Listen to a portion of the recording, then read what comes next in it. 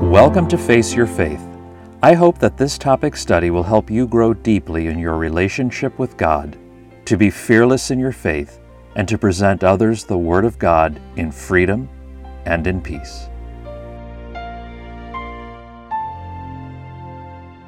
Today we will be discussing spiritual warfare and what it looks like in the life of a Christian.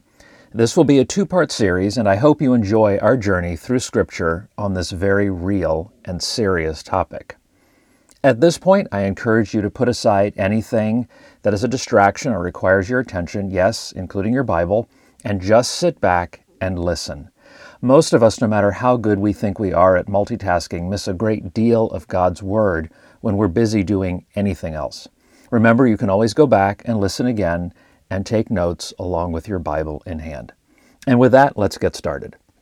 We all certainly know what war looks like, and we see it regularly in the news and hear about war on various levels and throughout the various time periods: world wars, gang wars, drug wars, and religious wars, etc.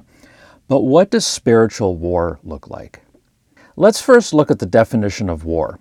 The dictionary says war is an organized effort by a government or other large organization to stop or defeat something that is viewed as dangerous or bad.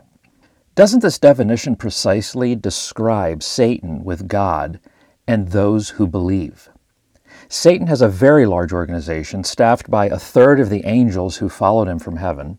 Satan is out to stop and defeat God and those who follow Jesus, because God and his followers are viewed as dangerous and bad.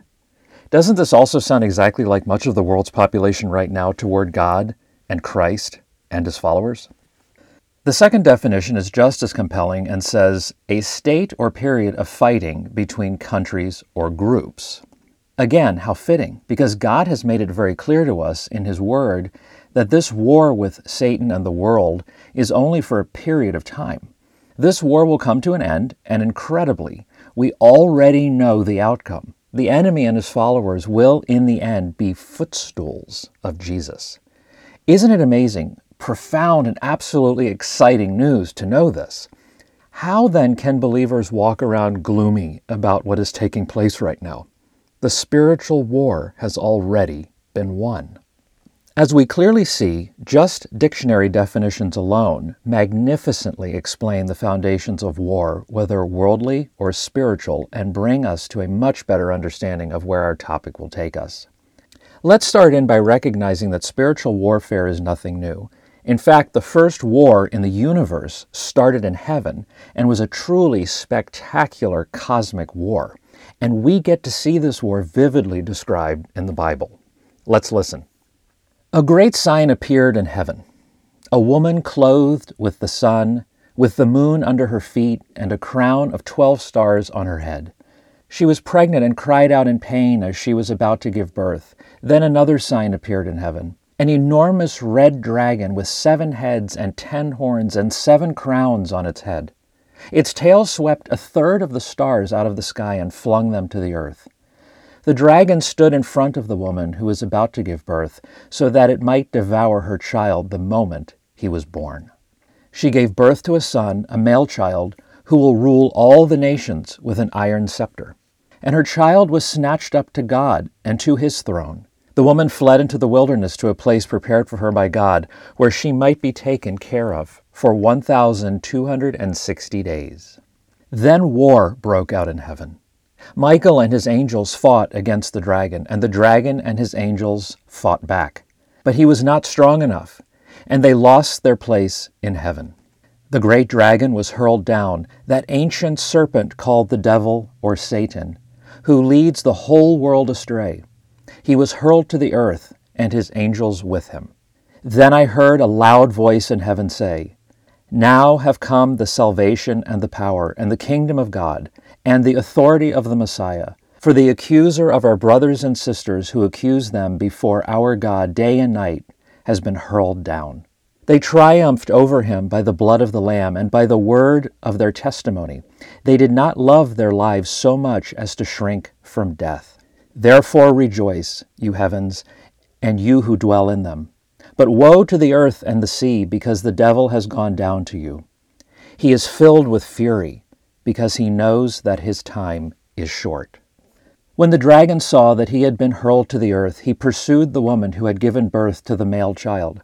The woman was given the 2 wings of a great eagle so that she might fly to the place prepared for her in the wilderness, where she would be taken care of for a time, times and a half a time, out of the serpent's reach.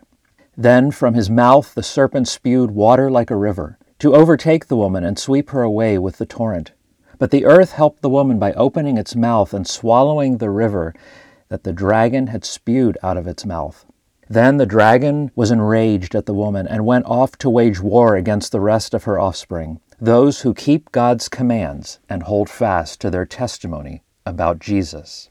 Revelation 12, 1 through 17. This is absolutely spectacular. How often do you reflect on this war when you are being tempted by Satan? If he was brazen enough, if Satan was brazen enough to carry this out in heaven against God, what more is he willing and currently attempting to do here on earth with you, with all believers, right this second, even as we are going through this study? As I read this passage several times through, I thought about a bee that gets in your face for no apparent reason, and as soon as you retaliate with a swat of your hand, it gets mad, even more aggressive, and it wants nothing more than a sting of revenge. Inasmuch God swatted Satan from heaven to earth, and Satan is now enraged. Your enemy, the devil, prowls around you like a roaring lion looking for someone to devour. 1 Peter 5:8. As we can see from the passage, Satan first attempted to get rid of the church right out of the gate. He wanted to put an end to any possibility of any human receiving a safe haven in Christ. Satan knew, as indicated by the passage, Satan, knew that his time was short. We can be certain Satan is going to use his time very wisely, every second of his freedom on this earth. Now, Satan is here on earth, angry, defiant, and vengeful. Satan hates anyone who acknowledges God and Jesus as supreme, and he will stop at nothing to ruin your life. Now, let's move on from the cosmic heavenly war to our current universal global war. This war started on earth as revenge against God for kicking Satan and his angel followers out of heaven, and the terrorism began with the first 2 people in the cosmos, Adam and Eve.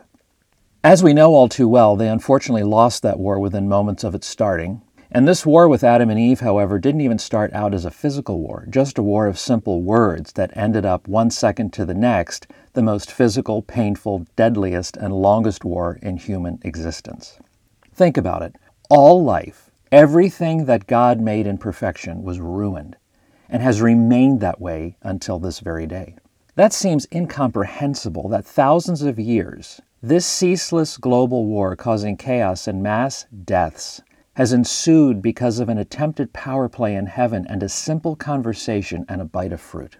But doesn't that show us that the war we live in on a second-by-second basis is led by the greatest mastermind of warfare who will ever exist?